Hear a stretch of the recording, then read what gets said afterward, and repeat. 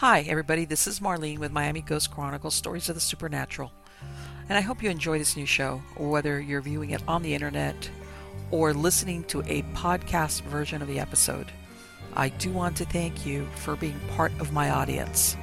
You can also find links to videos or podcasts on MiamiGhostChronicles.com, as well as where you can submit your story about any eerie experiences you've had, which I would love to hear about. Just go to the Submit Your Story tab. Please subscribe to our channel so that you receive notification of when we release a new show. And find us on Facebook, Twitter, and Instagram. This is where I usually live stream and where I give you a behind-the-scenes look at locations where new episodes are being filmed at. I also tell you about all the interesting guests that will be appearing soon on Stories of the Supernatural. I hope you enjoy the show, and I think you are all wonderful.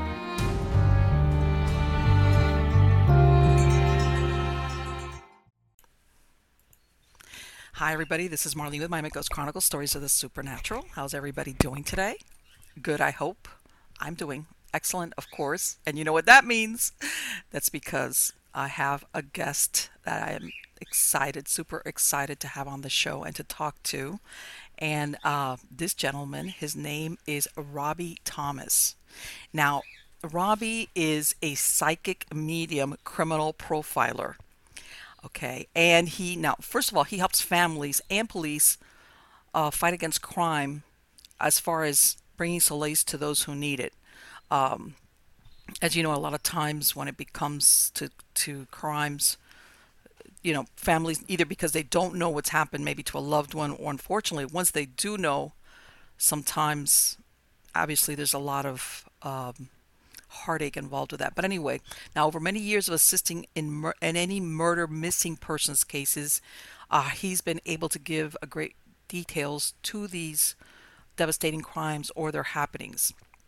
He lives in Canada, and he is also a prolific best-selling author in the metaphysical, spiritual, horror, paranormal genre.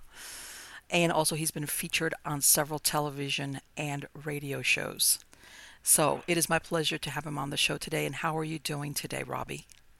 I'm fantastic. It's good to be here. No, thank you so much. And I was like, where do I start? But let's start with what I ask all my guests, which is obviously now, because of of what you do. Obviously, you're involved in the paranormal as a psychic, etc. But how did that happen for you, Robbie? Was it something as a child or later on as an adult? Yeah, no, in many different television programs, I've discussed this, and radio programs as well. As an early child at age 2 and 3, I used to go around saying, either I'm adopted or I have a sister out there. There's part of me missing here, Mom. And she would say, Dad, he's doing it again. So my father would say, get in here, leave your mother alone.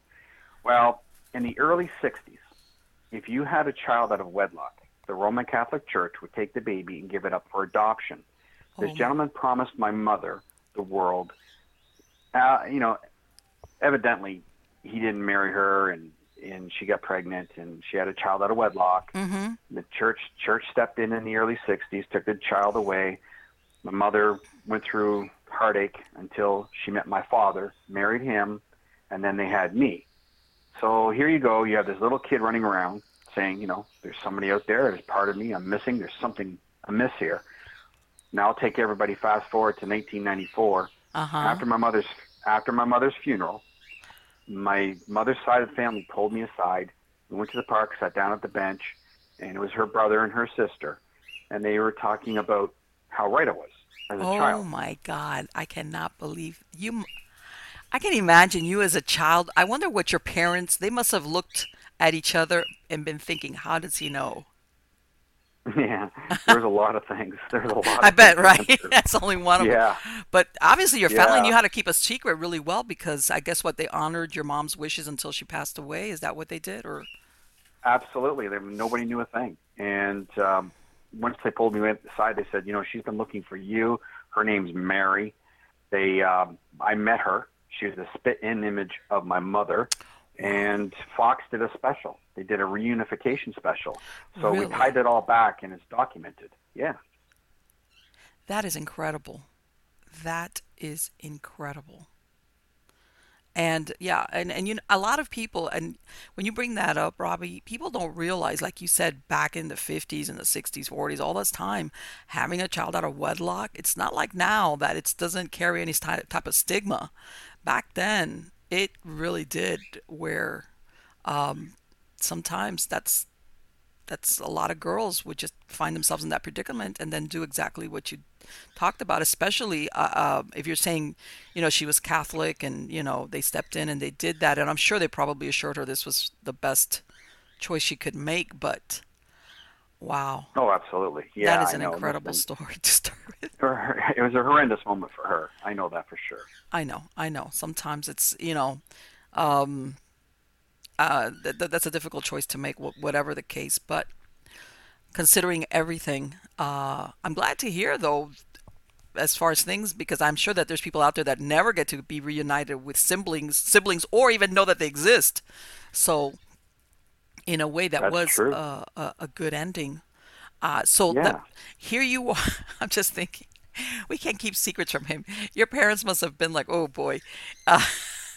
So what happened? And as you were growing up, because you know I've heard of people like yourself that ever very young, as very young children, they're demonstrating psychic abilities or precognition. Others, it hits them when they go into adolescence, like when they're prepubescent. And of course, there's the adults. What happened with you? Did you keep on having, I guess, because I imagine that when you were saying this, you had no idea of validating or what you were talking about. As you were growing older, did you have any type of experiences where you were realizing, okay, I'm the only one that's either hearing or seeing this or being aware of this? Yeah, my first book is in 2003. And when I brought that forward, that body of work, I explained in there how my peer section, if they knew, listened, what I was going through, I'd Oh, be crushed because everybody would say, look at that freak, look what's going mm-hmm. on. You know, so you keep it quiet and you just go on your everyday life. And you know, like in the book, I write about a story about my father bought the home. I was going to attend a high school, St. Patrick's High School. I was age Okay. 12, 13. And we finished that summer remodeling it. And then he lets me know that the gentleman in the home that he got the house from on an auction sort of type thing, he died in the home. Oh, And there was a fire. So we remodeled the whole house. And I'm in there, late, going to bed. And I remember going to shut the light off, and the curtains were open. The illumination from the moon was coming in the window. And there he was. He was standing right there. And it was like a full bodied apparition. oh God. I pulled the covers over my head and screamed because it shocked. You know, you're only Of 13 years of course. age, Of course. and so my mother come in, flicked on the light, and of course he's gone. Now this transpired more and more over the summer. Got to know who he was, and then he started telling me things. The Okay. three gentlemen adjacent from our home across the road were his best friends. There was Okay. Mr. Leach, Mr. Waters, and Mr. Harding, and they were all going to die in a short period of time. Oh my So I God. was I was given this revelation, if you will. And so I remember Mr. Leach, very stout man, you know, very outspoken. And he became frail very quick. And I remember him walking across the street holding his pants to sit down on the porch to talk to my father. And I'm just looking at this man he was a real live human being, full-bodied man down to bones. Mm-hmm. And of course, Mr. Leach died of cancer Wow. that summer. Mr. Harding died had a heart attack, and then Mr. White he died in a hunting accident. So all three men were friends, and then that all happened that summer. So I'm looking at the revelation, this individual, this home that we're in now, that was his house, showing me what was going on. So this all happened in Um, the span of a summer of three or four I, months? of a summer, Whoa. where I was living. Absolutely, summer and fall. Yeah. Wow. Didn't you feel kind of like the Cassandra effect? Like, do I really want to? I mean, that's pretty heavy to know, Oh, it is especially for a when you're a teenager. teenager. Yeah. I mean, going through life, I mean, I used to talk about the angels, when I was a very young child, 3 and 4, laying on the lawn. I remember my mother doing the laundry, hanging the clothes on the line. And I'm looking up in the sky, and I would say to her, when are the angels coming back, Mom? And she says, the angels with the wings? I said, no, the other angels, meaning aliens. And I'm talking about life on other planets. And you have this child who's 3 and 4 expressing himself about different dimensions and things like this. Okay. And, you know, and going on into the whole realm in different aspects. So as I get older and I write about this, you know, it becomes a cumbersome thing for a teenager Sure. when you're living this. Oh, And then yeah. who do you tell? Who do you speak to? Who You do know, you you know your risk? What mother. if you tell somebody who you think is open-minded and they all of a sudden they're like that, not as open-minded as you thought? Boy, yeah. Right. Yeah. So, you know, my very first 1 hour television special was in 2003 at 2004, and it went syndicated. So I remember speaking on that show, talking about angels, talking about life on the other side, and how it's conducive to what it is here, and you know how we as a human species trying to find what life is like on the other side. It's just another partition, if you will, part of us on the other side. Right. But unfortunately, there's a lot of fear around death.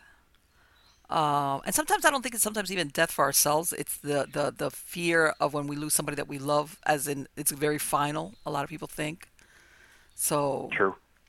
You know, that separation thing. But yeah, there is a lot of fear built around that. But so here you go. Like it sounds like you're going through your teenage years, and nobody knows the real you in a way because, and I don't blame you. It's like that would have been a big risk to expose yourself in that way because what if you told the wrong person that got out? Like in high school, kids can be really, really awful. They can be very mean. And so what happened? You went on. I imagine you went on to adulthood, and at what point? And that's the thing because I've heard of some people that do have psychic abilities and they see things, but especially like what you're talking about, they kind of clamp down on it because they fear being ostracized or, or this is going to come and bite me in the butt. At what Yeah. point did you decide that's it? I'm gonna be who I am, and that's it. Who cares? Yeah. Well, you know, looking back at, you know, what you say, ostracized or segregation from Mm-hmm. the norm of society, we take that, a lot of people take that for granted. And when you speak about fear, we fear of dying. Yeah. What is really, truly a faith value? So now when we lose faith, we really think, oh, we got to hang on to what we have Yeah. because we don't know. You know, I used to teach for years and explain this and try to drive it home. But I think in the essence of everything, we go through our emotions. We're taught as we go. We learn the values of life here and the values of life on the other side. As I grew up into my past adolescence, into the, as you say, you know, when did I break out? Mm-hmm. Age 17, I wanted to be a police officer. I Okay. went through, I knew exactly what I wanted to do. Okay. I did the testing. I beat a lot of candidates out on that final testing here in my hometown, Mm-hmm. and they were taking 3 auxiliaries. I was one of them. I sat in the chief's office. I remember the chief coming up, big burly man, sitting in his chair. He congratulated the other 2, and then he just peered his eyes on me, and he had a grin on his face. And he says, "Son, how old are you?" And I said, "I'm 17." You know, just boasting. 17. You know, And you're like, oh. I'm oh yeah, I'm a cop now, right? And he goes, you know, I'm sorry, but you have to be 20 to be an auxiliary. Oh. And you did. How did you get in here and do the testing? I look like I was 20, but when you finally finish the finalization of the paperwork and you're filling it all out and you're giving all the information, they find out how old you are and stuff. So that's what Oh. happened to me. I was hired and fired in one Oh my day. God. And what did he Oh tell you? yeah, Come oh back in yeah. 3 years? Yeah, exactly. You know, don't stop, continue on. So I did. And I got hired on again in a different town outside of Toronto, Canada. Okay. So here I am. I'm a cop now again, right? And I go home. I'm celebrating with my family, and I'm sitting in the kitchen. And, you know, the testing, final brass, the last interviews, and yeah, it's great. So now I got to give away my dog. I got to, you know, put the house up. We have to move, you know, house to another city, hundreds of miles away. So I'm thinking, this is great. I'm just steaming along, going great. And I hear this lady screaming, accident, accident. So then I go at the back door of my home, I hop the fence, and there's a lady in a row of townhomes in the parking lot, and she's in a robe, and she's screaming, and she's pointing down the laneway. So I started running as fast as I could. I get down there, and the road's curving to the street now, and I got my mindset, accident, cars, people dead, something here. Right. And I'm running, and there's nothing. There's absolutely nothing. It's a normal day. And then all of a sudden, this gentleman to my left, he goes, no, over here, and he's waving me. So I run over to the screen door, sliding screen door, and I walk in. There's a lady to my left running around a kitchen table screaming. There's a gentleman to my right holding a doorknob, and he goes, come here. So I went over to him. He opens the door. Now, I'm still trained on what that lady said in the parking lot. Right. Accident. I'm thinking blood and whatever. That's the responder in me. And I'm looking on the floor for any drops of blood at all. He opens the door, grabs my shoulder, shoves me in, shuts the door. And I'm still looking for blood, and I look up, and there's a man in this small little bathroom. It was just one of those, toilet and a sink type thing. Very small, and he's looking right at me. And I'm shocked. So I go over, I look at him, he's got blue lips, he's kind of pale and gaunt, and I go over and I touch for vitals. I don't see anything. I go to start to do CPR. I'm getting ready to do this, man on the floor, and start to do CPR to revive him, and I hear, let me go. I stop for a moment.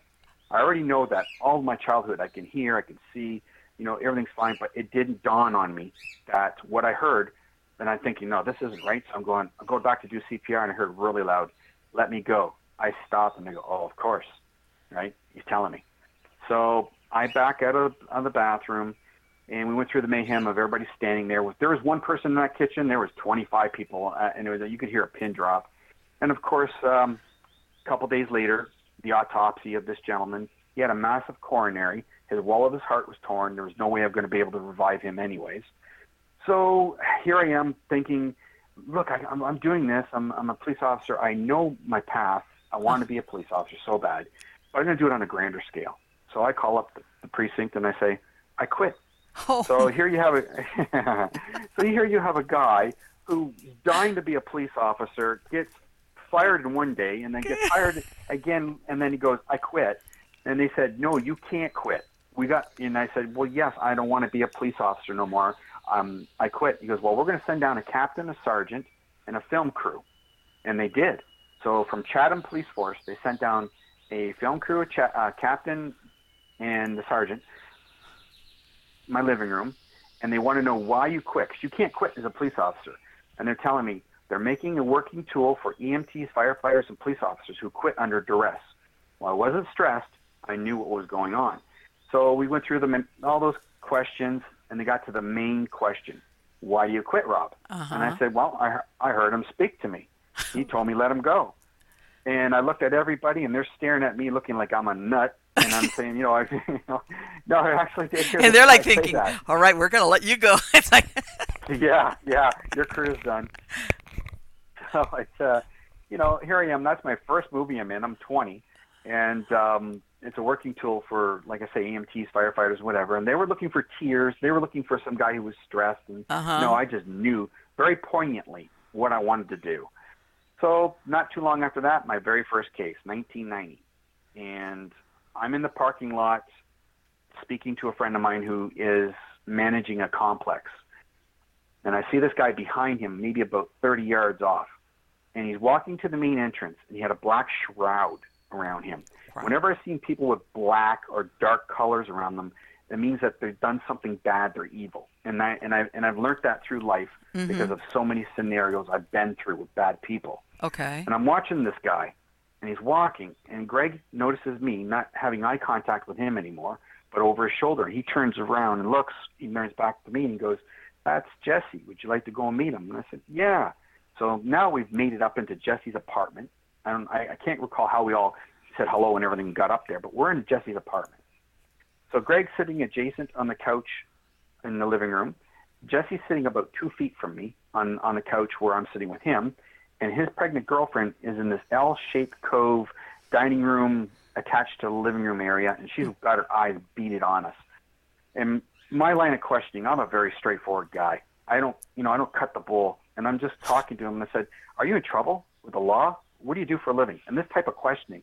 And I wrote this in the one part of the book. And I'm straightforward with this guy. And he goes, "You want to know?" He goes, "Stand up." So at this point now, I'm still trying to figure this gentleman out because of all the black around him and how Right. bad I get the vibe from this guy. And so I stand up, and he lifts my shirt up, and he goes, "Are you effing hot?" And I'm still not cluing in what, Oh, because I'm he's trying to figure thinking out this you're guy. wired. You're, oh my God. He was thinking what? Yeah, You were recording the conversation. Whoa. right. So now he's checking my belt loops behind my back, my belt line, checking my back. Then, and then after he's done, he pushes me down the chair and he goes, "You really want to know how it was done?" And I'm still going, "What's this guy doing?" And he goes, and he held his hand sideways like a gangster. And he goes, "And we popped him like this, and he was hopping like a rabbit." And then he starts telling me what they were doing. They were ripping off a car stereo across the way from the gas station where little Mark Campbell came from Quebec with his family, and he was working the gas station, earned a little bit of cash going to the high school, Mm-hmm. 14-year little boy, and they couldn't.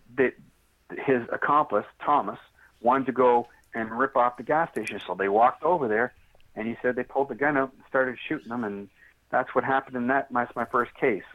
So then, as he's explaining all this to me, he's Uh-huh. asking us to leave.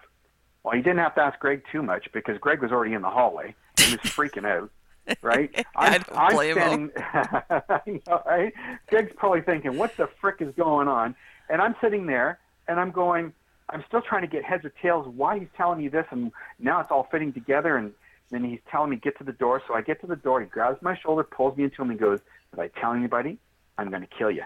And I And said, I'm "Oh thinking to wow, myself, you just like now you got this information inside of me. I'm thinking this guy sooner or later is gonna come for you because he told you. yeah, And I yeah." wonder why he So did the, that. and then he says, "We're going to get off on a technicality alibi type thing, right?" And he told me the whole scenario, even where they ran, everything. So we get pushed out. I get pushed out the door. And now I'm down in Greg's apartment with his wife, and they're going at it. She's saying, "Why'd you go and talk to him?" And Greg's going at it. We're going back and forth. And I said, "I'm going to talk to the cops." So I went out, I went down and talked to the police, and the detective says, "Look, you have to go back and befriend him."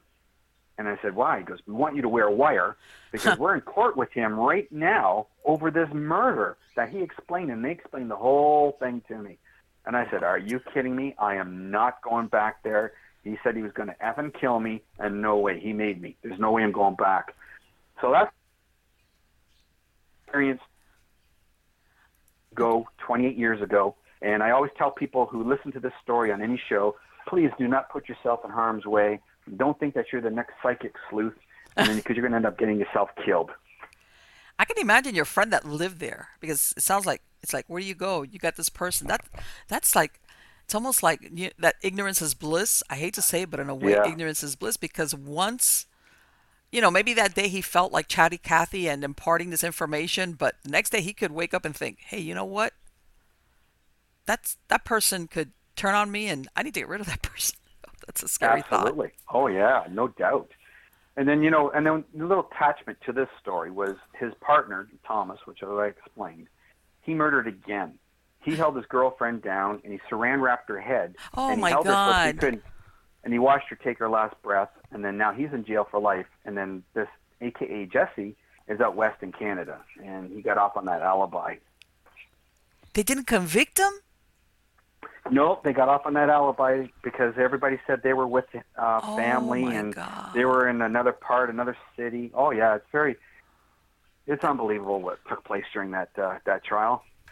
That is incredible. But you know what? Sometimes people like that, they scare other people into providing alibis for them. I hate to say it, but you know, Yeah, who knows? Maybe he was a holder of secrets. It's like, hey, if I go down, guess what I'm going to talk about? I'm going to say this, this, and that. So you better say that I was, that's just me going yeah, down a storyline. But yeah, I hate to say it, but difficult to get around a storyline. But I don't blame you because when that officer told you, hey, you need to go back in there and get wired, and you're thinking, this guy is, if I'm lucky, he's not going to talk to me again. If he does, where am I going to go if this guy realizes?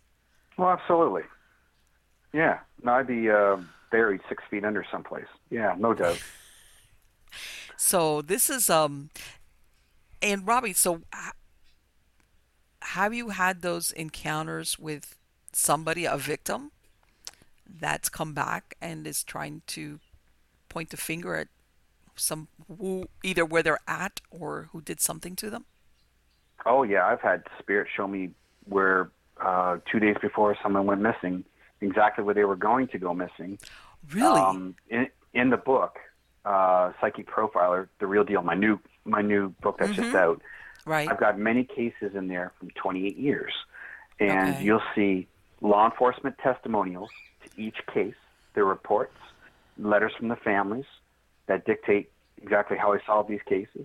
Same with law enforcement; they tell you he solved this case. And not only that, there's never before seen information not privy to the public where I've had text messages, emails, all put in there to show how the case broke down. I walk you through each case, showing you Mm-hmm. detail by detail how a psychic profiler actually does work with law enforcement in the field and solve the cases. Now, we're talking about Victoria Stafford, little 8-year-old girl who went missing here, Mm-hmm. April, a few years ago. And her anniversary just happened here. Okay. Um, so 2 days prior to this little beautiful angel going missing, I'm sitting in the living room with my wife and family, and it came in like a vision, like I'm watching TV. Everything blanks out, and it's just like I'm watching TV. I see exactly where her body, she walks into the tree line, the big pile of rocks, the Mm. laneway, the wagon wheels, the Mennonite people. And so I stop and I tell my wife this, and then I start doing my drawings. And as I'm Okay. doing my drawings and all my sketches and all my writing my notes, I decided, over the years I've come very wise into showing proof that this is done prior to anything ever happening. So I knew the program director of my local radio station. Okay. I went and showed him all this information. And you hear a sound bite of him on my website at robbiethomas.net on the murder cases there, Mm-hmm. 99.9 The Fox. And he says, and I remember you showing me this, Rob, before they investigated anything. And he goes, and it all came true. He goes, I was a skeptic, but I'm a believer now. And he talks about that. So in essence, I kind of put the footing down showing that, okay, I got the information, it's done. I get a hold of family. I go down, I sit in office with Detective Brown. I'm in the police station. I'm giving information. I'm giving my drawings, everything to the family. Mm-hmm. The notes are all going back and forth. And if you read the story in the book about her going missing, you Okay. see the email, like the grandma, and she says, the clues that you said in the Mennonite people, and she's talking about, I can't wait for your book to come out. It explains everything. So it shows the proof that there are psychic medium criminal profilers that actually do work with law enforcement Oh, who do yes. solve these cases. Yeah. Yes. Now let me ask you, and this is, I think, is fascinating. In other words, are you aware that this person is dead or missing before the police actually start the investigation or before the actual crime has been committed? Both. It's a Wow. very multifaceted thing that I have going on. Okay. That's the wrong terminology to say, but I mean, it's the only Yeah. way it came to me right now. Um, Here's another thing. I'm involved in a lot of cases at present, as you know, and Okay. just this week alone, I think 30 came in my office. I get about hundreds and hundreds a year that come in the office. Okay. I'm working a case in Kansas. I'm working one in LAPD. I'm actually working in with the Indian government on 10 sailors who are missing. So I'm all over the place. Okay. Now, when I gave information on a case, I can't get particulars right now, Sure. I but understand. I'm going to give you certain much so people can understand what was going Okay. on. They asked me, I see a photograph. I look at the photograph and I narrowed it down to a 5-minute radius. In that 5-minute radius, I said there's certain identification markers of land or whatever, or Mm-hmm. property or such buildings that tie in perfect right to their name, where it's only 2 minutes to the suspect's home, Okay. to their home they moved from, and to another accomplice home. Mention about a witness. Things go awry. They arrest this witness. This witness goes to jail, and what they wanted to do was get information from this individual, Okay. and not much, of arresting him, but more or less get information from him. Exactly. They release him. There's a hit out on him. He was murdered that night. He was released Oh. two nights ago. Oh my God. So now, 2 nights ago, we're sitting here. We go, okay, they are on to us searching for the body and what have you. This is how intricate it is. He should have So stayed in I'm doing custody. that. It's like, I hate to say it, Yeah, but yeah. Poor guy. And then I'm online. I go on right on the death scenes with detectives. Another case here. We got the deathbed confession, and these stories are actually in the book. The ones I'm talking about now are in the book. Kentucky, and there's a double homicide. The three suspects. Suspect number one, really tough, and he's the guy we tried, but he wouldn't break. Okay. But in the end, he gave a deathbed confession, and he confessed to another witness also. So he committed suicide. Case closed, kinda. Okay. I went to the weakest link, and I talked to law enforcement officer Andy DeLay, and he goes, Rob, how can we do this? And I said, let's get the weakest link, get him to come on out and meet us, get me Bristol board, get me some markers, and I'm going to profile him as a characteristic of himself. Then I'm going to do it what he did prior to the double homicide, during and after, all on Bristol board. And he goes, okay. So I'm doing all this in the boardroom. I'm getting my stuff. I'm doing it for about half a day or more. We set up this meeting with Bobby. Bobby agrees. He's going to meet us at the end of the driveway. So it's great. So we go down there, and he's calling me Mr. FBI man. That's how he addresses me, right? And it's very sarcastic, and I got a very short fuse. I do. And, and I'm looking at this little guy, and he's calling me, and I'm thinking, okay, I'm going to hold my cool, bite my tongue. And then Andy's playing bad cop, I'm playing good cop. I got the recorder under his chin. Andy's laying all these hard questions. And part of the sequence wasn't that I was supposed to ask questions, but Andy just turned around and he goes, I had it. He goes, okay, Rob, ask him questions. I'm looking at Andy and I'm going, what are you doing? I'm not supposed to be doing this. And I thought, oh my gosh, turn of events, right? So I turn and look at this punk, and I'm looking at him and I go, and then the terminology in the book is street terminology I use. So people get the raw language of how I truly am when I'm talking to a murderer. And that's the only way they understand. Sure. It's not like you and I can carry on a conversation, the adult, and have, our linguistic and language is very nice, Right. It's very raw. It's very raw with him. So I'm telling him, you that poop, that poop rolls downhill, right? And I'm going like this, and I go, you're that poop, right? And I'm just laying into this kid. And I said, I'm going to tell you something. I know you were there, and I know you took part in it, but you didn't do the exact act, but I know you did. You were there. And he's shaking his head, yes. I'm thinking, kid, speak. And he's talking, and, he's shaking his head. And all of a sudden you get him say, yes, yes. So I got the confession. Right. We go down now to the sheriff's office. And now the second part of this case, that's going to be in volume 2, because this is really huge. And this is actually breaking news. It's going to be breaking news. And you're probably about the second person knows about this part. The Kentucky newspaper is going to print on how the cover-up in this was done by the sheriff's office. The old guard's out now. They're not sheriff anymore. Oh. And I don't know how the guy became a sheriff, because he never did law enforcement studies at all. And so Officer Andy DeLay, in his letter, he tells you right in the book, the old guard's out, and he calls a spade a spade. And this gentleman's been a police officer for forever and a day. Okay. And so we're there, and I'm watching what's going on.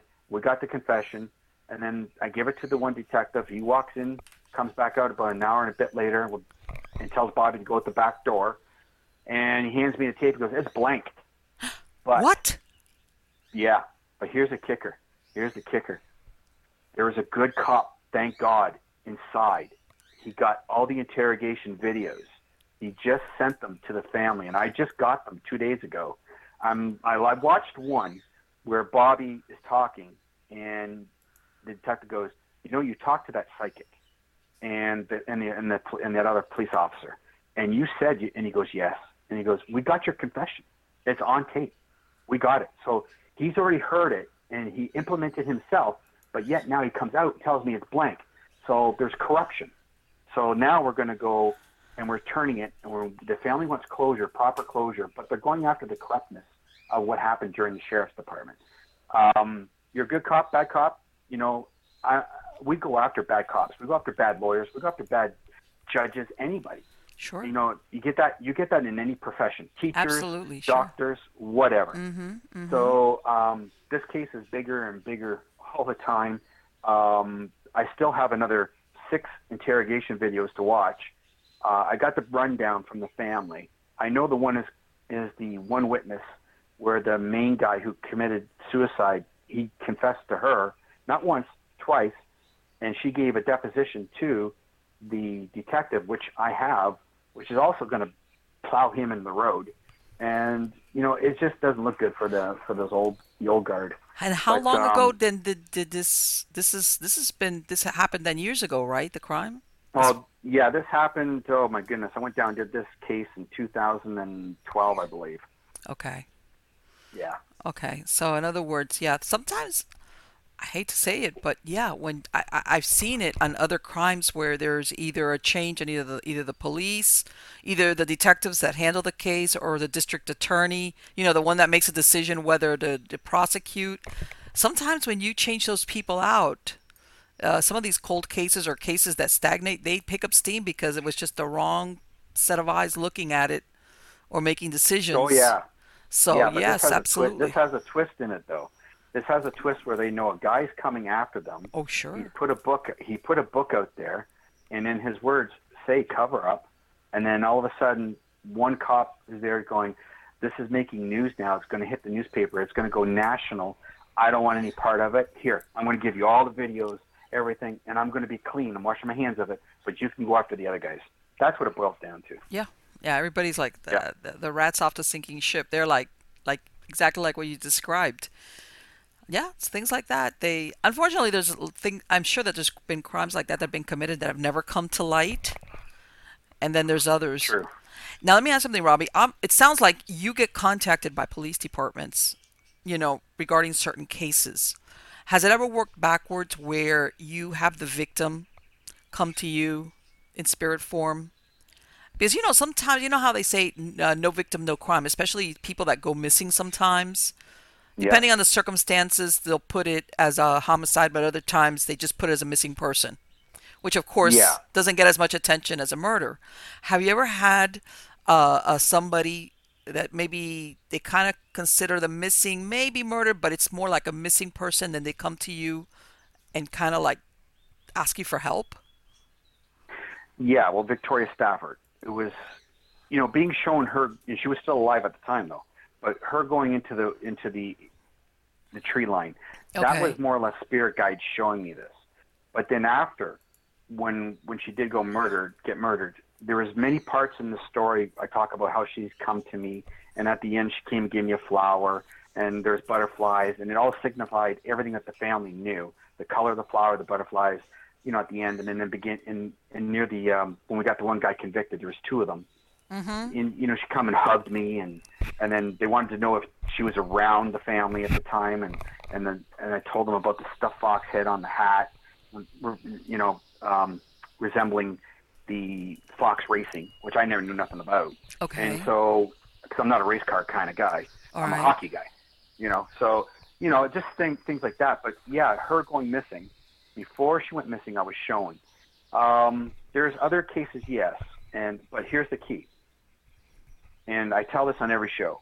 Okay. To be professional, and I've done a lot of law enforcement shows where there's been lieutenants and they have radio shows and TV shows and what have you, like law enforcement. They do not like you calling them up and saying, "Hey, I got something that's going to, there's a missing person and, I got clues of that." They hate that. They do, because now they got to take a look at all what you've given them, and they have to follow everything to a T if it's a tip, and it could waste a lot of time. In my book, I write where a family, since 1996, were told by a so-called psychic that the husband and their son were was dead and buried behind a jail in Mexico. Don't bother looking for him. And so they lived with that, and I did a psychic justice tour in 2010. So Okay. I started out my hometown. Uh-huh. I put my name on the line. I packed the theater, and it was full of police and people from my hometown. Okay. And I told the lady that her husband, who was missing, to do her homework. I said, you got to get a hold of the OPP, which is like state police in America, Mm-hmm. which in turn they'll talk to the RCMP, which is like the FBI in Mm-hmm. America. So she followed what I said, did what I said, and I gave an area and a place in Canada that I knew he was alive. He isn't dead. He's He was alive. alive? Watch this. Oh So, my for all God. these years, this family went through being told he's dead in Mexico, buried behind a jail. The story's in the book. So, I look at, and I'm talking to her on stage. I said, did you do your homework? And she said, yes. And I said, where did you find out? She says, it's a matter of privacy. And then I hear this voice in the audience go, and that's what they told us too. So the spotlight went from me on stage with this woman to a beautiful elderly lady about Uh, 8, 9 rows up, and I jump down with the microphone, and I go to her, and that's his mom. So the mom's in the audience. oh His my God. wife is on stage. The mom did not know I was doing this case that day with his wife on stage, and they're both estranged from each other. They don't talk to each other. So Oh, this is like a really uncanny moment. oh my And I'm God. sitting, I go to her and I go, can you repeat what you just said? She said, yeah, it's a privacy issue. They told us that it's a privacy issue. Leave him alone. So I said, okay. So then I look at the mom or the wife on the stage. I said, you were told it's a matter of privacy and it's a privacy issue. So we got two things coming to me from two different entities of police telling two different people. I said, we found him. And where? And sure enough, it was British Columbia, Canada, and that's where he was. He wanted to be left alone, and I'll tell you something. There's a lot of people in this world that just walk out of relationships, that just Yes. walk away from their families and do not want to be found again, and people think they're missing. They're Right. dead. They're not. They walk away because they want to start anew and get away from everybody and anybody. And this Yes. gentleman did that. I And know that's that one. people find that hard to believe, but yes, there's people out there like that. Mm-hmm. Yeah. It's true. Which is sometimes, and which, sometimes, like, and I'm sure you've seen the shows, Robbie, where somebody goes missing and the family comes to the police and say, look, this is unusual, but the police say, no, if you're an adult, you're allowed to disappear. And, the family kind of battles it out saying, no, that something happened to this person. But I know that police sometimes have more experience with, sometimes there are people that do exactly what you described. Yeah. They just, Yeah. More than people know. they want to cut off. And when I mean cut off all ties, like, and what's better than just like, yeah, just pretend I'm dead. Yeah, Yep. yeah, That's true. it's difficult to believe it has happened. And one of the things I wanted to ask you, like you made mention of this thing of this little girl, Victoria, okay, that basically you had insight to what was going to happen to her.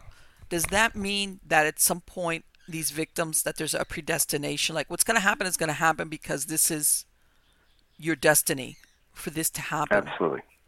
Yes. And okay, and And I talk about the inevitable. right, and the reason why I ask that is that I know there's sometimes a lot of people, family members especially, of course, that when something happens to a loved one, they kind of torture themselves for years sometimes, always thinking if they had done this, if they hadn't done that, if, they could drive themselves crazy with all the what ifs.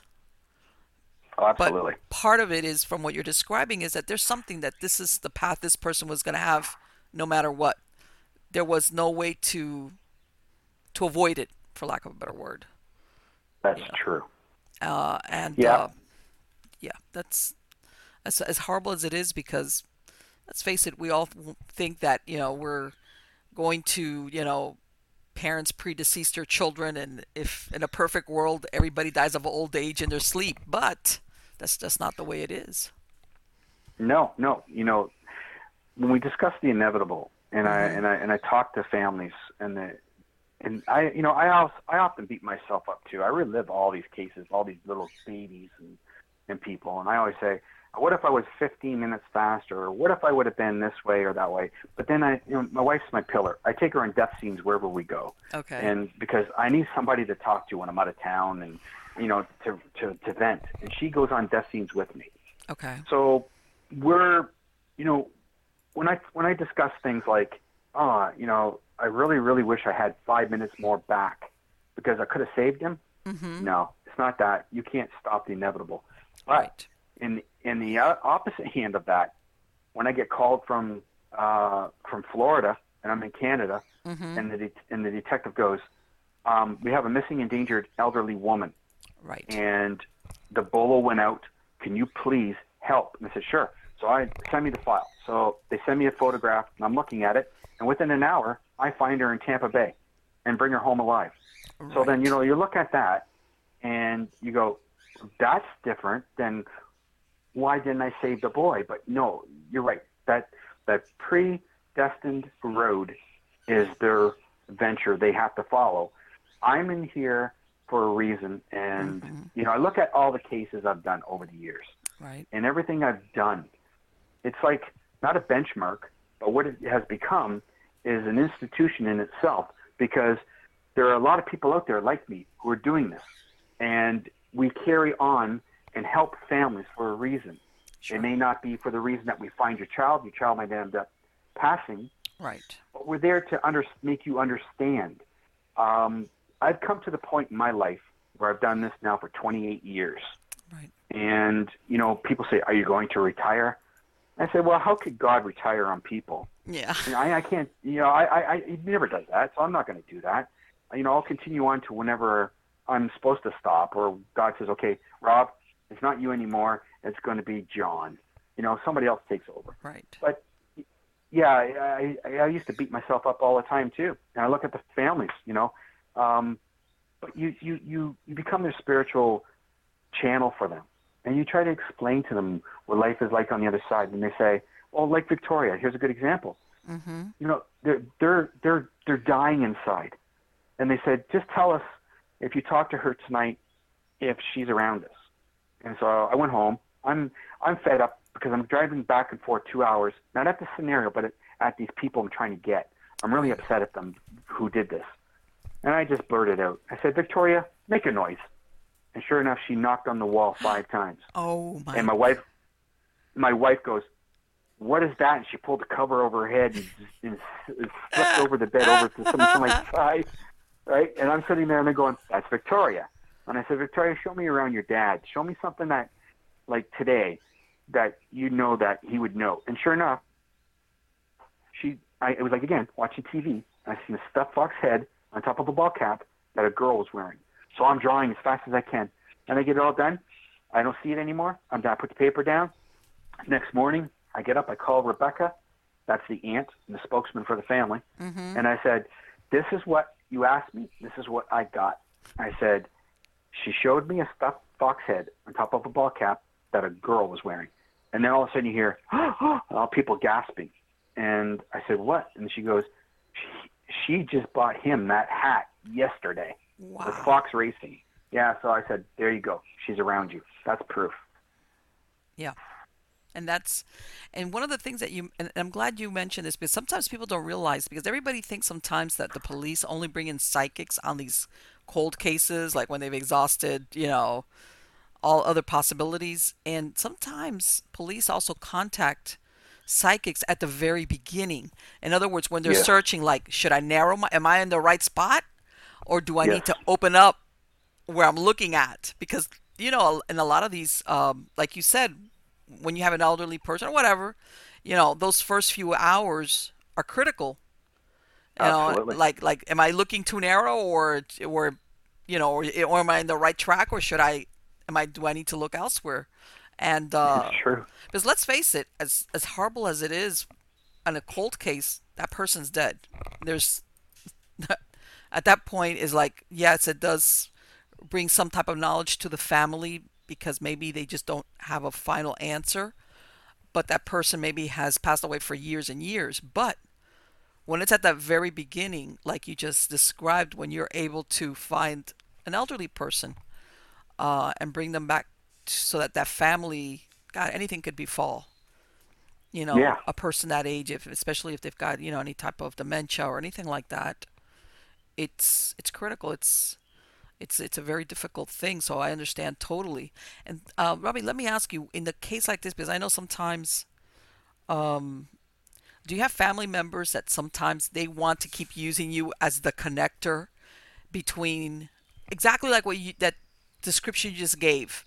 Like, hey, you're the one that is like the one that's going to let me know how my daughter is, for example, where you have to say, right. look, I can't do this, like I helped, but now I've got to pull back because they want to keep using you to find out if she's okay or if she's around or whatever the case might be. Yeah, anything. Yeah, I'm a very open, straightforward, cold. I don't call myself cold. I'm a very direct guy, and I remember if we go back years ago, that was happening, and I used to tell my wife's family, stop. I'm not going to do it. Leave me alone. And pretty much that's how the tone I would take. So no, they know. They just know. Don't bother them. And because I get it all day long. Mm-hmm. Before the show here, I think I had 4 or 5 cases come in alone. Okay. Um, and it's every day it's that many. Can you help? But I'm still working, looking at, like I said, working other cases where other cases are coming in continuously. And so I have to stop and look and treat everybody equal. And I have to say, okay, I know the person's missing. They just went missing, but I can't drop what I'm doing now for this family, for this cop, or for this detective over here because Right. they're waiting for answers from me on the phone. I'm sorry. If I can get to you maybe a week from now or something, maybe, because here's a good Right. scenario. The CIA agent's daughter went missing, and she asked me, can you help? I said, sure. It took me a whole year before I got to her case. Wow. That's how many people I have on a waiting list. So I can't just go ignore you and you and you because you're special. You just called me today. Right. You know, I know my record speaks for itself, and I'm openly endorsed by every law enforcement you can think. It's on my website. It's all there. People see that and they go, we can go to him right now. It becomes a 24-hour, 7-day-a-week job for me. So Right. when another part of this too is I say I have a fee because Of this is what I course. do. Of course. I have to be able to, you know, do things too. I mean, I just, and they go, oh my gosh, you charge, and they get mad. And, yeah, I've gone down that scenario. Yeah. But, when you look at it, my wife coined a phrase, and this is good for your listeners. My Okay. wife coined a phrase, and in the book, I quoted it. I think it just sums everything up. She goes, Rob, you go out and help perfect strangers.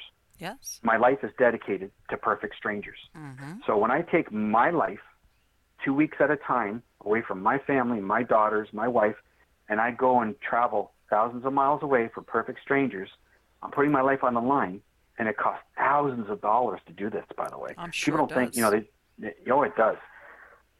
And you go through the scenario, and then I'm online, and I remember, here's another case. I'm online, the detective wanted to pace everything off, so we did. And every time I talk about perfect strangers, I remember this moment. We get down to this final area, and Andy is about 30 feet from me, and I'm sitting with the daughter, and I'm just talking to her, explaining what we're doing on this part of the case. And we're in like a little ditch area on a road, and there's a house through the tree line to my right. And Andy, all of a sudden, he's peering like a dog into the tree line and goes, I can pull my weapon faster than you can pull the trigger on that gun. And I'm looking, and me and this daughter are looking at him going, who are you talking to? And I turn and look, and I kid you not, there was a shotgun pointed right at me and the daughter. Oh, So, yeah, the person thought we were encroaching on their land. It turned out they had a methamphetamine lab in their I was. house. You So took they, the words I said. yeah, What were they doing that they were like that? I mean, come on. yep, yep, I know. So she could have sneezed, could have pulled the trigger. I wouldn't be here. So yeah, when people listen to me talk about it costs money, and then they turn around and go, oh, it's a gift. You have a gift. The gift doesn't pay my rent, doesn't pay Sure. me, feed my family. So when I put my life on the line and I'm traveling and I'm doing not 2 hours work, I'm doing hundreds of hours of work. And they hire, I'm on a case right now, and I got so many cases I could talk about. I'm on a case right now where the guy wanted to hire a private eye, 25 grand. 25 grand for a private eye. So you can understand the thousands of dollars it does take to do something. Sure. When these families go, I got no money, and I say, well, I can't help you Right. because I can't fly from here down there. There's 1,000. Right, Put myself exactly. up. I just can't do it. It doesn't happen. And And I'm not this is, being and smart you know about what? it. People don't realize that there's a practical part, as in what you do. You're not saying love don't pay the rent. Well, it's like That's right. it's and I know, especially when it comes to psychic work, a lot of people, like, if you charge for it, they kind of like put like a mercenary slant on it, like, oh, you're doing this for You money. do. It's like, yeah, because Yeah, I have obligations towards my family, and how do I that's live? right.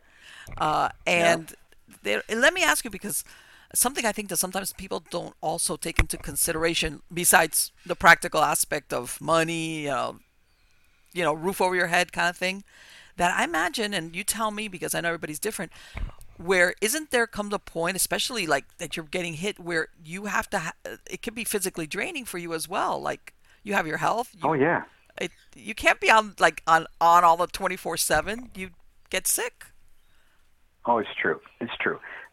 But I'm a workaholic, and I start at like 7 in the morning, and I'm answering letters, going back and forth. By about 9 o'clock, I've got a few phone calls in, and then I'm looking at photographs, doing things, looking at case files. I take a break through the day. By about 8 o'clock at night, like here, I'm doing a show with you. It's 8 o'clock at night. So like 8 o'clock at night, I'm doing this, and I'm still continuing my work to get the word out.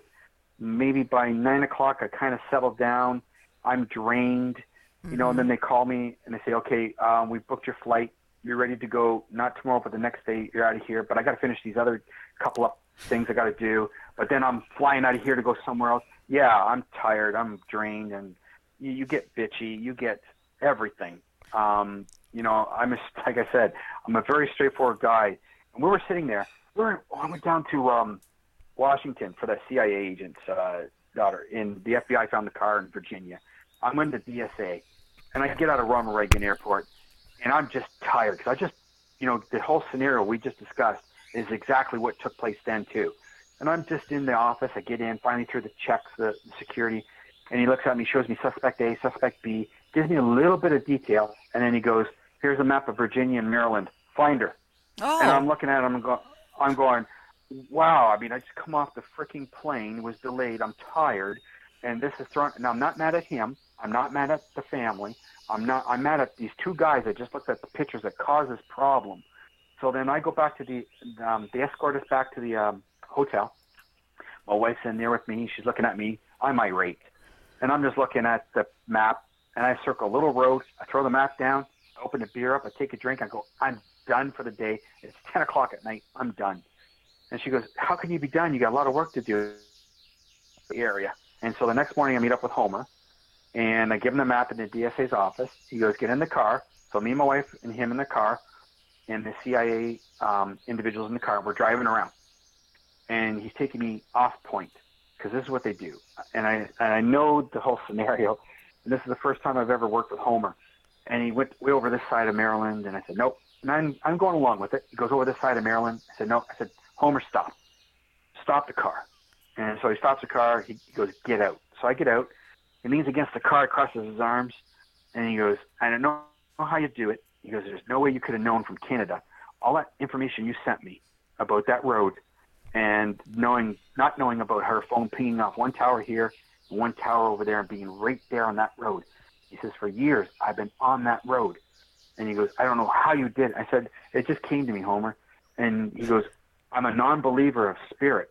He says, I'm an atheist, so I need to know how you do this. And I said, well, that's how it works, Homer. I said, this is what it's done. I said, I put it down. I said, how was I supposed to know? Is that little road that went to Highway 4 that led only 5 minutes from the murderer's home out to the other side of it, where they went down and found the car in Virginia. I said, that's the road. And he goes, yeah. And we found the bag and stuff and a whole bunch of material and technicalities I can't get into the case about. But that's the point. It's go here, go there, frustration, work fast, get things done, do it. And people expect it. And then he turns to the family and goes, this is a great point. I'm glad, certain officers picked this up after 3 days of working with me. He turns to the family and goes, how much would it cost to get your daughter back? How much would you spend? Wow. He goes, 50,000, 25,000. How much? And then he turns because it's law enforcement, and I did it kind of like a favor. He goes, "This is Thanksgiving, and he's here on a holiday, and only for a few $100s, and you flew him up. How could you expect him?" And he was on my side then. He seen everything I was doing, and he turned around and said that. So people, when you listen to stories like this, and I take my life and I give it to you, and I'm out there helping families, and they think, oh, it should only be like, $10 to get here. It's not. It's not a bus ticket. It's thousands and thousands of dollars for real Exactly. that take part to do this thing. Yes. And I imagine also, let me ask you, do you do any type of psychometry, from your home for any, does anybody ever do that as far as sending you items or anything like that? Yeah, what I get is a photograph on my screen. So Mm-hmm. like when Caesar Cano went missing in Louisville, it was a day before Canada Day, and they sent me a photograph. I'm sitting there and I'm doing the channeling of his photograph, looking at him through the whole melee, the whole process of an hour and a half, let's say, and the break in between when I knew he was being murdered and I felt the pull away, everything. I got the murderer's name, I got where he lived, and I got where the body would be stashed. And if people went on or read the book, Psychic Profile, The Real Deal, all that's in that book. The diagrams, everything's in there. But you can go on robbiethomas.net too and take a look at all the murder cases. The diagrams are there. And you can see, that what truly transpires. And so psychometry, remote viewing, it's all done. I can do it from my home, but there's sometimes where I really, really have to go on death scenes Okay. because they really need me, and I ain't getting it. I'm just not getting it here. Okay. So they take me in the death scenes, and we get it, and we go through that way. Okay. Because I've been showing a slide with the covers of your books, including this last one. And let me ask you, the longer the crime was committed, does that make it more difficult, or does not matter? In other words, that thing of time for us is linear.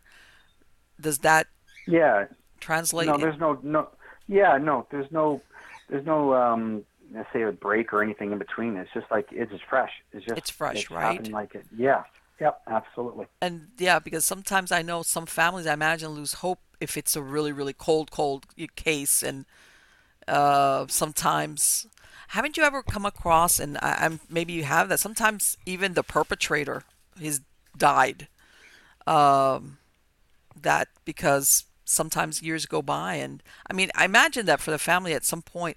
And I don't know, you just heard about this guy that was just captured in over in California, that Yeah. the original, well, he had a bunch of names because he was the East Side Strangler. He was a one man crime murder rapist, and Yep. here he is, 72 Ex years cop. old, Yep. Ex cop. ex cop. And I was looking at that, and that he's lived here there apparently, what it sounds like, I've all his life. In other words, he didn't like up and leave. He just was, I guess, very, very confident that, uh, I hate to say it, but for lack of a better word, he committed the perfect crime because he did so many horrible things. And they kind of had a sketch of him. But if you look at those sketches, they're all, of course, in the 70s and 80s, which he does not True. look anything like it now.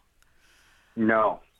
And the reason they caught him was because of discarded DNA. And when they got that and they found it and they matched it up with him, they already knew a premise. They had a premise that they figured it was a cop because of the way that the crimes were committed, that only a cop would know these certain type of elements of how to break in Right, and because do he these. was going into some of the homes beforehand. Right. Uh huh. Yep. Absolutely. That's incredible. And it's Yeah, I not the believe it was first. a It's not the first 1978 one. double murder or something like that. I believe is what they charged him with, something like that, along those lines. Even though he committed lots, God, he Yeah. when you look at the numbers, and I know it took him a while to realize that they were looking at the same person for the different crimes.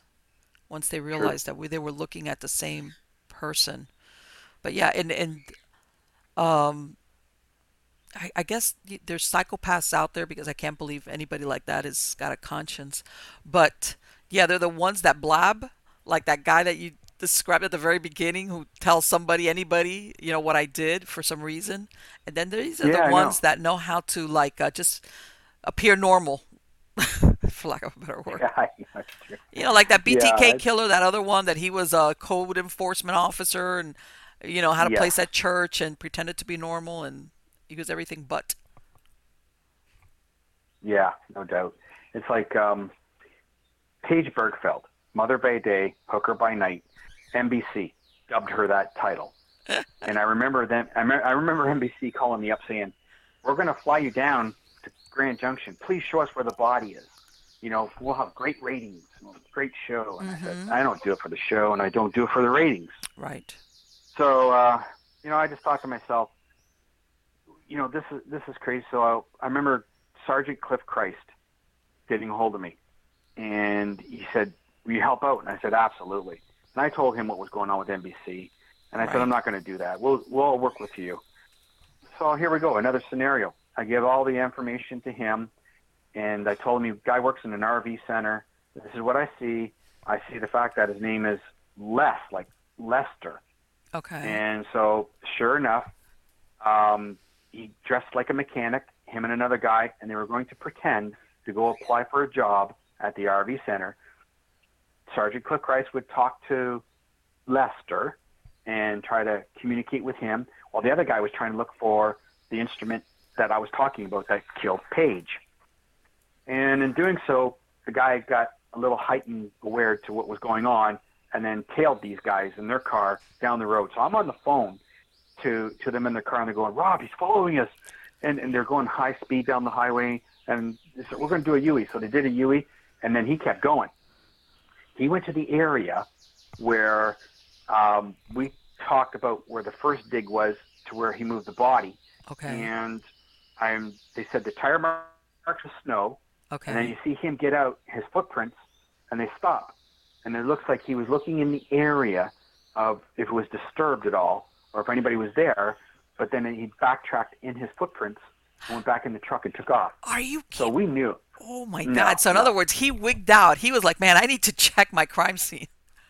What? Absolutely. Yeah. So this case here is really cool for your listeners because Paige was pregnant. Oh my God. And in doing so, he killed, happened, we call it a fetus. Mm-hmm. But the judge deemed it a double homicide and deemed the baby, a human. So Exactly. he was charged with double homicide. He's in jail December 27th. The second trial went down, and because the first time was a hung jury, which we were all upset about.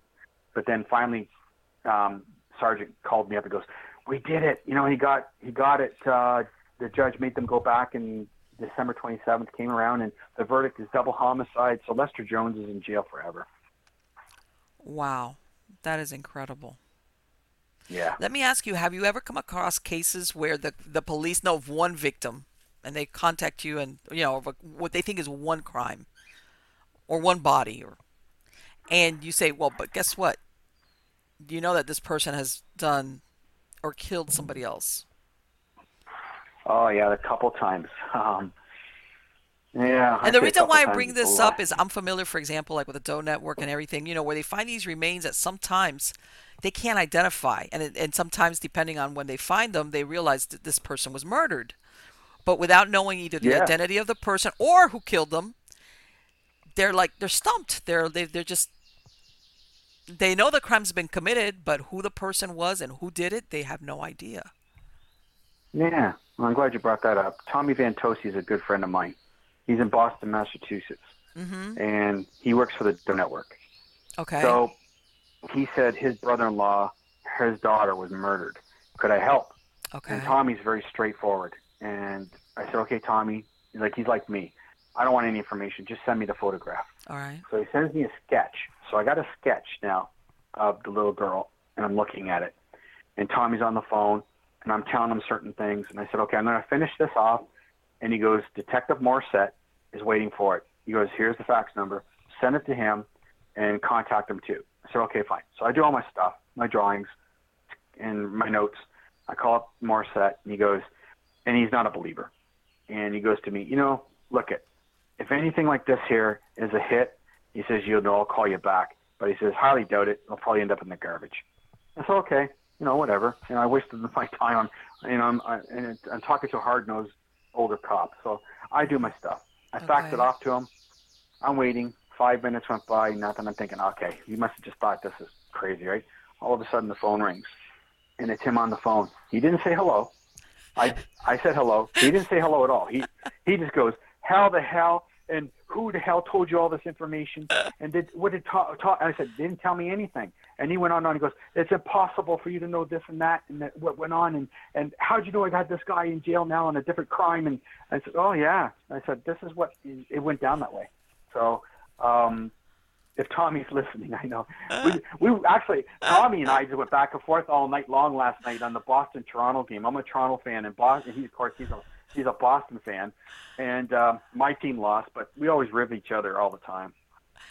You know what? And I, not till a lot of people don't are not aware of that, because unfortunately, only some cases get attention, as in either national news or local news about crimes, or murders or body. But people don't realize sometimes how many human remains are sometimes found if they're the Yeah, different stages of decomposition, that they don't know who the person is, but they can true. sometimes, depending, they know that the person came.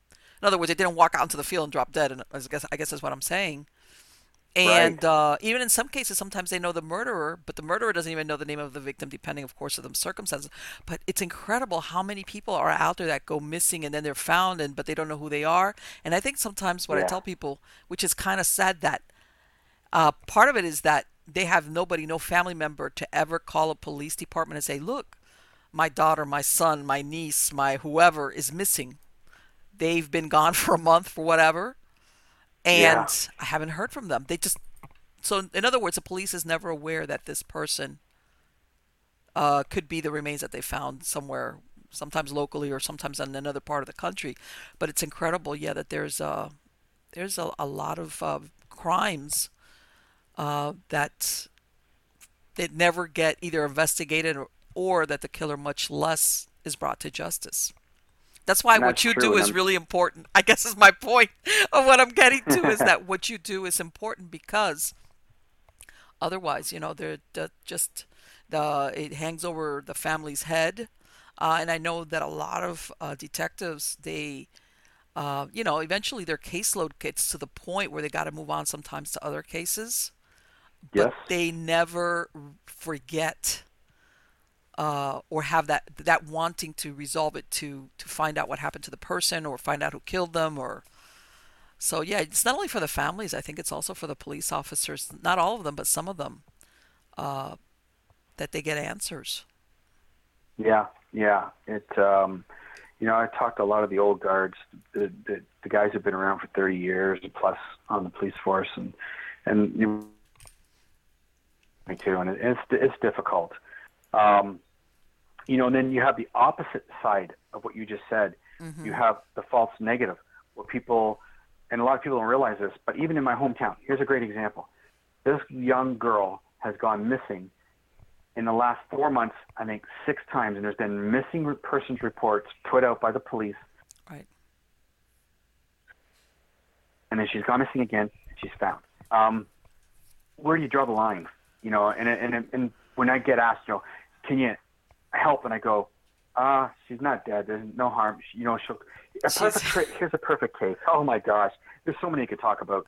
In my book, because I want people to reference my book. In the Hmm. book, there's another program where a producer went missing, Okay. and the Bolo missing persons report for Hamilton County, Florida. Excuse me. They issued it, and they said again they had a TV psychic from A&E this time say Hmm. that he was shot dead in a hotel, but they couldn't find the hotel. But they call me up live on radio and say, well, he did his part. Can you help us find the hotel? And I said, he's not dead. He's alive. He'll call you in 3 days. He's really pissed off because of the fact of a promotion or something. And this is how it all went down. And In other words, it was and one then of those guys that, like, didn't want to be found. One of the. yeah, yeah, yeah. And one of the people who wrote the backstory to that story, it was an RCMP officer who worked for this program, and she wrote exactly, detailed. I was right about what went on. Sure enough, 3 days later, in the letter that's in there from the email I put in the book to show everybody, they say, Robbie, you're an angel, and he did call, and he was upset, and so here you go. We got somebody who just runs away, and the missing persons report goes out. It's the opposite of, trying to find somebody who's dead, can't find them, and, but it's the opposite. But yet there's people who just wander away because they're mad or whatever. Yeah. Yeah, people don't realize that some people really, really want to go off the grid, not just in the sense of, what we think off the grid. They want to go off the grid as in family, friends, anybody that knows them, or they're ready to do it. And once upon a time when we didn't have so much technology, you could do that easier. But nowadays, you really got to cut all ties. And I know Yeah. sometimes the family members or friends have a hard time believing that this person would do this, and they Oh, can. it's They true. got a double life going on, and they and now, and as far as the kids, I'll tell you, and I'm not. It's something that I did in my previous work. I'm not gonna go into that, but a lot of times, and this is, and I know that happens a lot, especially when you get some of these teenagers, which are runaways, and they leave and they come back, and then, but the thing is, by law, there are a lot of, at least here in Florida, you're supposed to call and report them missing. And then when they come Right. back, there's a police officer supposed to come back and lay eyes on them, eyeball them, and say, "Yeah, that kid's back." And Yep. unfortunately, the reason why they do that is because of what I said before. Because let's face it, 9 times out of 10, if you've got a teenager that's doing that, they're engaged in very risky behavior. Okay, Yeah. and it's for the one time that they do run away and something happens to them. That, and it's working with police, that the sooner you're aware that the crime's been committed, the better chances you got that you're going to catch up to either witnesses or the perpetrator or even the person. And I mean, there's a lot of things, but once you're an adult, that's it, hands off. That person can walk off into the sunset and say, "Hey, I didn't want to say goodbye, and I don't want to see any of you ever again. Thanks." Yeah, that's true. That happens a lot, a lot, and It and does. the first thing people want to think is something happened to this person. They got killed. And one thing I want now to, I'm going to go off a little bit because you mentioned something of what you said to your mom when you were a child, which was that you were talking about extraterrestrials, referring to them as angels, but as extraterrestrials. Right. And I know that, we're talking here a lot of the work that you do, which is, even though you do psychic profiling, at the same time you're dealing with facts or crimes or things like this. Have you done any work as far as that is concerned? Yeah, I've been in different movies for, if you'd call it like the paranormal, Mm-hmm. um, the different realms, like Dead Whisper Live. We come off the Natalie Holloway case in Aruba. We were to go down there. We had everything situated to go, and I was going to hunt down Vandersloot. Mm-hmm. I got a backstory. I got a backstory for you on this story too, by the way. Okay. So that the authorities said, please don't come right now. Everybody and their grandmother is here combing the island, and the economy's fall. So the film producers and the directors said, okay, fine. We're not going to go there. We're going to go to Chicago and film Dead Whisper. So we went down there and we went to Al Capone Speakeasy, Mantino State Asylum, and the Studebaker Mansion. And I've been the only one who've actually been in the Studebaker Mansion, filmed for a paranormal program. They won't let anybody else back in there ever again. We uncovered things that I don't think they wanted the public to know. You're too good. All right. It's like, darn it, Yeah, he's I, for I real. Get him remember out of the here. curator. No, I remember the curator. He was really upset that we uncovered things that the Studebakers weren't really, they were notorious for the car, and Right. but they had a really weird side to them. They had tunnels leading to the town. They didn't want to go outside. They wanted to do the tunnels and really weird things. But looking at the things we did in 2005, and then again, I did a movie in 2007, the Sally House movie. Mm-hmm. Um, things like that. And then I did The Return to El Capone with Liftoff Productions in 2011, I think it was. Okay. And then there's some other things, Paradox and stuff like that. So I've done the paranormal side of it. I worked with great people like Christopher O'Brien. You see him on Ancient Aliens Mm-hmm. on TV. Before he was in front of the camera, he was behind the camera filming me. So I mean, Okay. he's been around a while. He has, and love the guy. Um, just great people like that. Michael Esposito, who helped in the psyops in the American Army, was over in Iraq.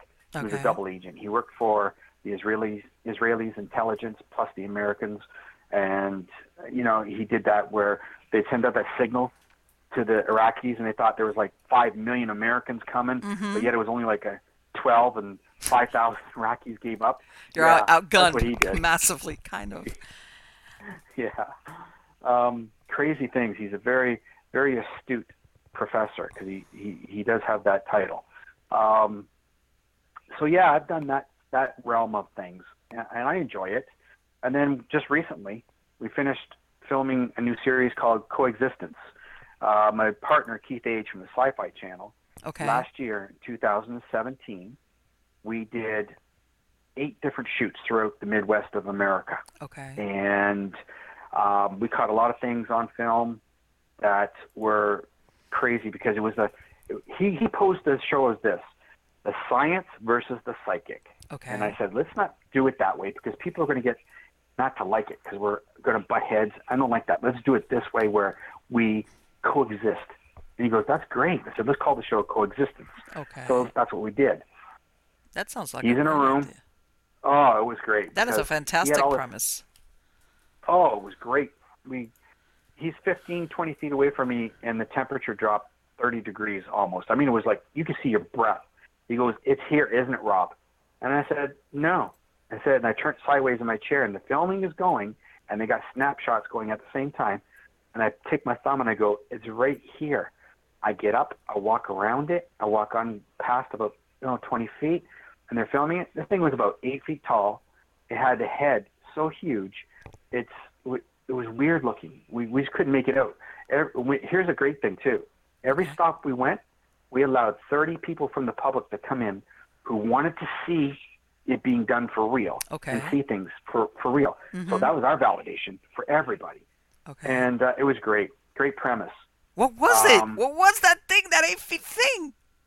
oh, it was something. I'm telling you, Keith goes, it looks like it's got a crown on its head, but it was really weird. The head was bigger than a basketball. It was really huge.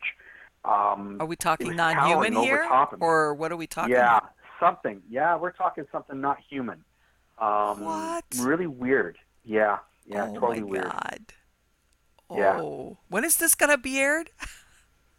Well, it's in post-production. We just finished in November. Okay. Um, and the director is on to, I'm going down to the Mid-South convention in Louisville. That's Keith's convention. And the Okay. director is going to be there. The producers are going to be there. I'm hoping they're going to unravel this and show people a teaser. And so, catch everybody's eye. It's amazing because we're in the Rhodes Hotel in Indiana. Okay. And I said, the kid is running here right now. This is where the kid is. He's playing here right now. Everybody's sitting there going, yeah, different reads are coming on their instrumentations and everything. About 20 minutes later, we're 30 feet down the hallway in this bordello. Keith's down there. Everything's going off the hook down there. And we have this this non-disclosure for Mm-hmm. people that you can't use the film footage. It's all ours. Whatever you capture is Right. ours. We'll give you credit on the film.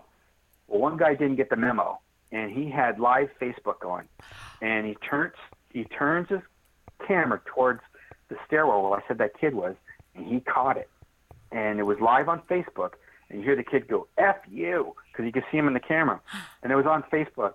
So we didn't know about this till the next day, but yet it already had hundreds of views, I bet. and so we had to take it down, and those who got a glimpse of it, they were lucky to see that. That's the 8 foot thing. No, that was a different shot. Different Okay, shoot. I'm sorry. So whatever it is, the entity, whatever it is that, in other words, they were.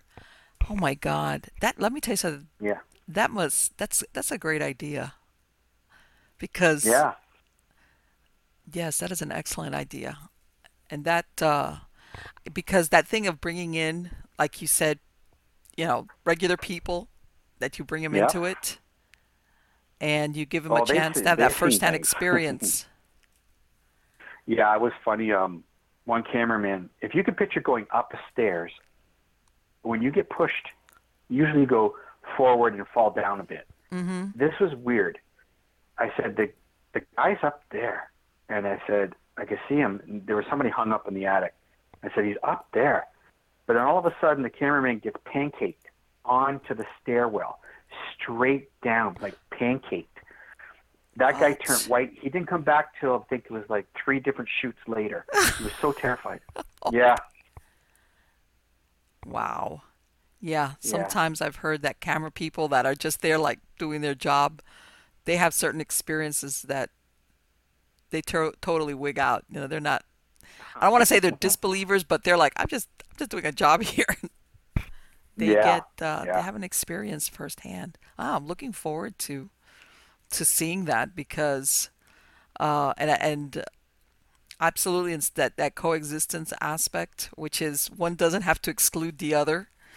The True. psychic part does not have to exclude science or vice versa, which is And personally we for prove each other. yeah, exactly. And well, Yeah. I think that, for example, that show Ancient Aliens, I think that's one of the things that it's appealing about it is because yes, you've got all these people talking about partially it's fact or discoveries and interpretation then of what they've come across, but it's grounded in some type of either discovery or fact. But True. definitively, they can't say for sure. But I think that's a fantastic idea. Well, anyway, Robbie, thank you so much for sharing this time. You have been fantastic. It's been wonderful. And I know that your work is really important, and I'm glad. You know, it's like even though you've done it for so many years, there's sometimes people don't answer the call when they have these abilities. They shy away from them. They become afraid of them, or they don't want the responsibility of sometimes having knowledge of really unpleasant and disagreeable things, which is the murder of another human being. So, obviously, like what you said, that story that you said at the beginning about not once but twice, you you basically changed the course of your life. You know, It from did. It did. and that takes a lot of guts. So there's a lot of people out there that would have said, "Nah, I'm gonna stick to the the regular stuff like being a cop," and you didn't.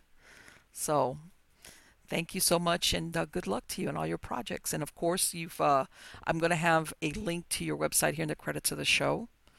And if not, then can I imagine what can people find your book there on your website, or is it on Amazon, or where can they get a hold of this book?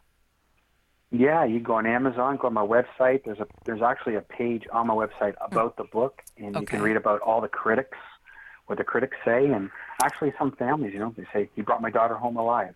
There's certain things there that people can read. that's great. That is fantastic. Again, so thank you so much, Robbie. And I know that your time is precious for you, not because of cases, but for yourself, for your family. Hmm, So again, thank you so true. much for taking time out and doing No, the thank you interview. for having me. It's been a real pleasure. I really enjoyed myself. Likewise, take care. You too. Bye bye. Bye bye. Oh my God, guys. No,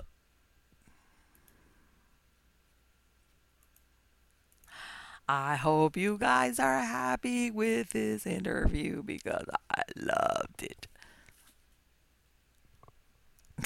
You're like Marlene, you always love all the interviews. No, I do. You know what? Because you know what? I'm going to say 99.9% of the guys that I bring on, there's something, because that's why I asked to interview them. They have something about what they do or what they've written about that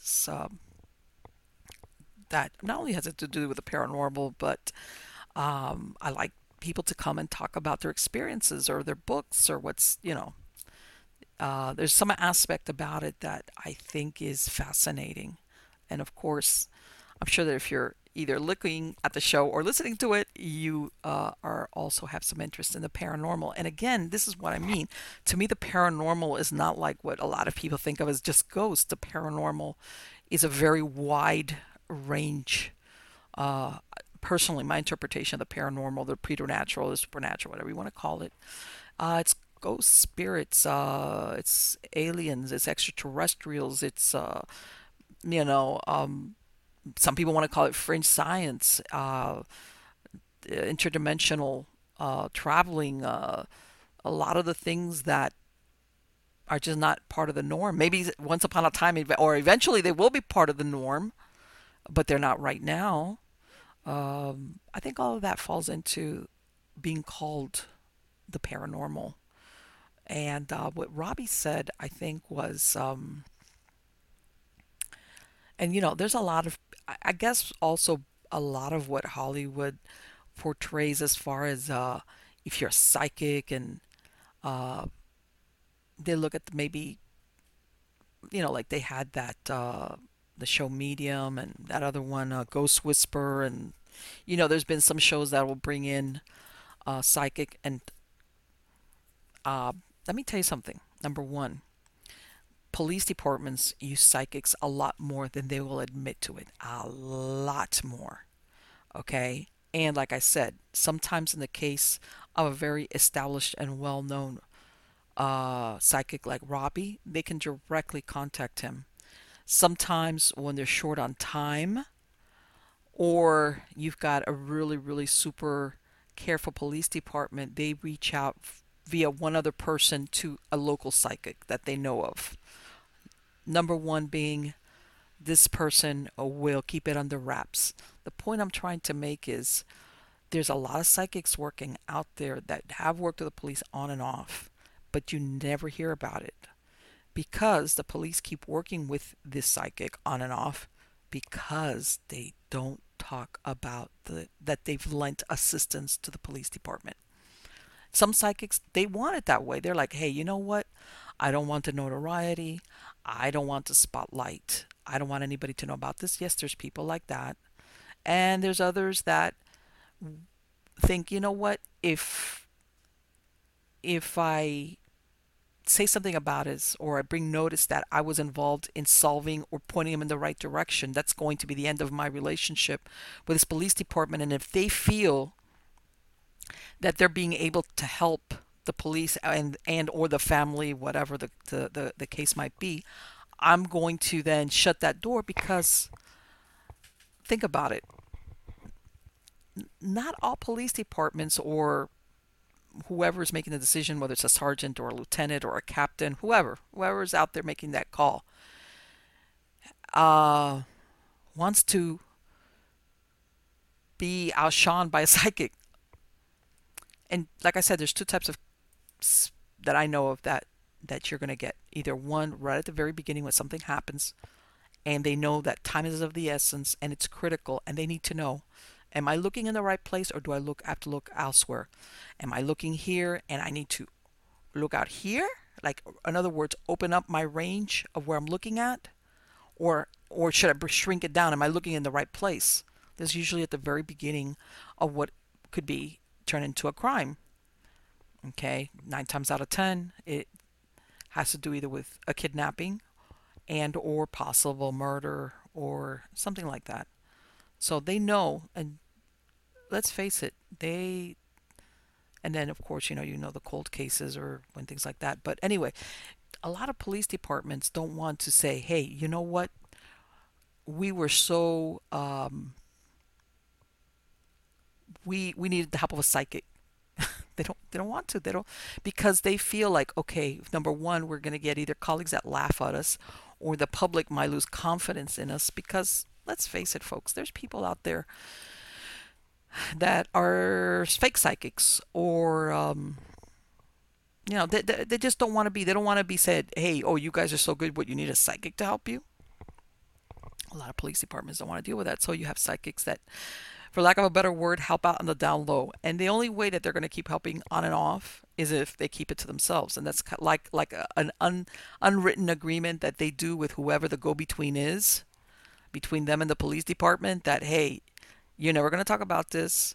And like that Mission Impossible, this will self-destruct, I will deny all knowledge, whatever. Then there's others, in other words, what I'm saying is not all psychics, and I say this for people, there's people like Robbie that, they've proven themselves and they work closely with certain police departments who absolutely know and believe in what they're doing, and they come to him. In other words, they're not out there trying to test him like, oh, you need to prove to me. They already know that he is the real thing. Okay? And there's a lot of other psychics out there that do this on a lower level, depending, of course, where they're at, what's involved, etc., etc. But at the end of everything, my point was, it does drain you. Okay? Number one, when you have that ability, even though it takes something out of you physically, number one. Number two, if you're exposed to something really ugly, unless you're like a little, most human beings, it's very great. It's it does something to you to be involved or witness or understand what another human being can do to another. Because let me tell you something, for all the movies that you could see out there, no matter, especially now, how realistic they look when it comes to people getting killed or another person killing another person, etc., etc. And especially like all these slasher films. At the end of the day, let's face it, you're sitting in that theater and you're thinking, this is all make believe. You could jump in your chair, but you get up and you leave because it's a movie. But when you do this type of work and you know this is not a movie, this is not make believe or dramatization, this is for real, this is what another human being did to another person, it does something to you if you're a normal human being. Even if you want to come, even if you, what's the word I'm looking for? Put yourself aside, like take the caring part of you out of the equation so that you can help. You can't undo that memory or the knowledge that you're privy to. Okay? And I guess my point is, having that ability and seeing certain things is not as glamorous sometimes, especially when you become aware of certain things, because what is it that they say? Once you can't undo the knowledge. And even though, and I've said it before, I'm a humanist. I believe in humans. I believe that we'll triumph. And I believe in the goodness of human beings. But I am not blind to the fact that there's a lot of them out there, God, that are psychopaths, sociopaths, sadists. And their aim in life is to not only take other human lives, but make them suffer. Point in case, this guy that we talked about, probably by the time this show airs, the news will have passed, okay, about the East Side Strangler, the original Night Stalker, that now he's 72 years old, and this guy was a one-man crime wave of rapes, well, he's robberies and murders, and I mean, horrible, horrible stuff, okay? And finally he got caught, and like he was saying, uh, that there's people like that. And you know what? Not all of them get caught. A lot of them, look at this guy, 72 years old, ex-police officer. If you think all of them are caught, no, not all of them get caught. Some of them have that double life and grow old, and nobody's ever the wiser because they know how to keep their mouth shut. Everybody likes to think of these horrible people that kill their people as being misfits, and eventually they go to jail. Yeah, sometimes that applies, but you'd be surprised. There's a lot of them out there that they're very cold-blooded, they're very calculating, and they're very intelligent. And not only do they get away for years, they get away forever. And I'm glad to see that this guy got caught. I hope that whatever he's got left of life, which is at least a lot, that's one guy that you wish that he has a long life so he can spend it in jail. But anyway, let me get off my soapbox. So guys, I hope you like this show. Please subscribe so you can get any type of notifications when I release a new show. My true believers, I want to hear your stories, whatever they might be. Go to MiamiGhostChronicles.com and go to submit your story tab. I live stream on Facebook and on Periscope. Even though lately I have been so busy, it's been really difficult to live stream. I know it. But again, I'm going to try to get back into the swing of that. And I've got a lot of fantastic guests coming on. A lot. I know you guys are going to love it. Super interesting people. And just By the way, I forget that show that he talked about. I can't wait to see it. I think that is so interesting. What a great premise for a new show about the paranormal. I'm ready. I am ready for a new show about the paranormal because believe me, I've seen them all, the good, the bad, and the ugly. And I'm ready for some good stuff.